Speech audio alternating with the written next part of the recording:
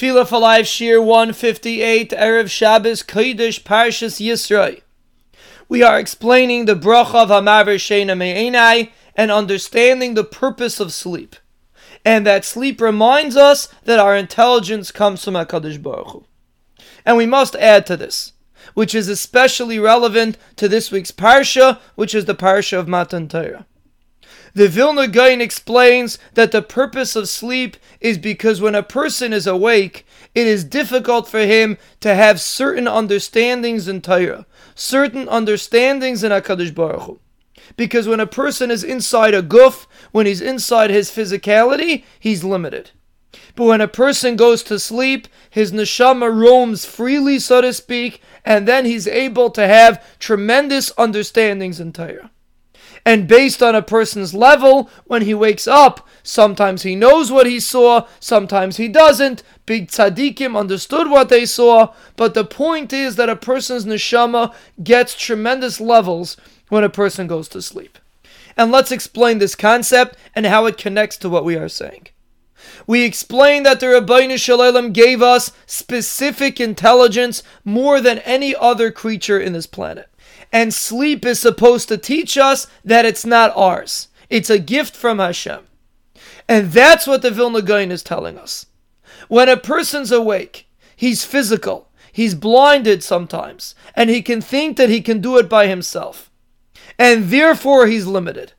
And that's why when a person's awake, even though he can attain tremendous levels in Torah, tremendous levels in understanding HaKadosh Baruch Hu, but ultimately he's limited.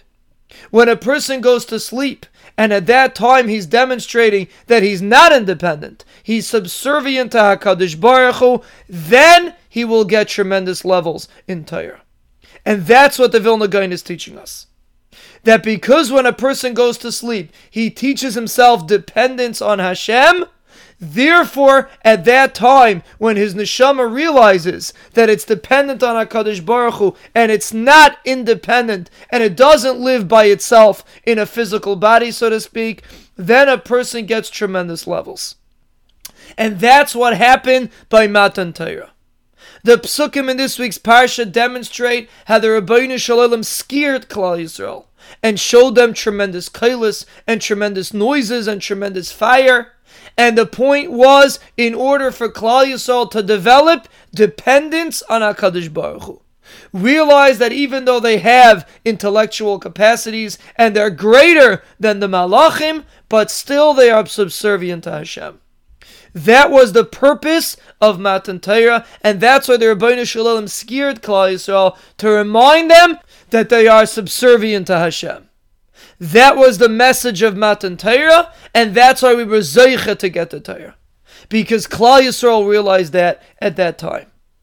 And the Vilna Gaon is teaching us that the more a person realizes that even though in our eyes it looks like we can do things by ourselves, but the more we realize we have to come on to HaKadosh Baruch Hu and we rely on Hashem, we will be zeicha to be matzliach. Because Hatzlacha is dependent on connection to HaKadosh Baruch Hu. Like we see by Yosef HaTzadik, who is called an Ish Matzliach when he was in the house of the Mitzri. The Pasuk says, Ki Hashem imay. Yosef lived with HaKadosh Baruch Hu, and that's why he saw Hatzlacha.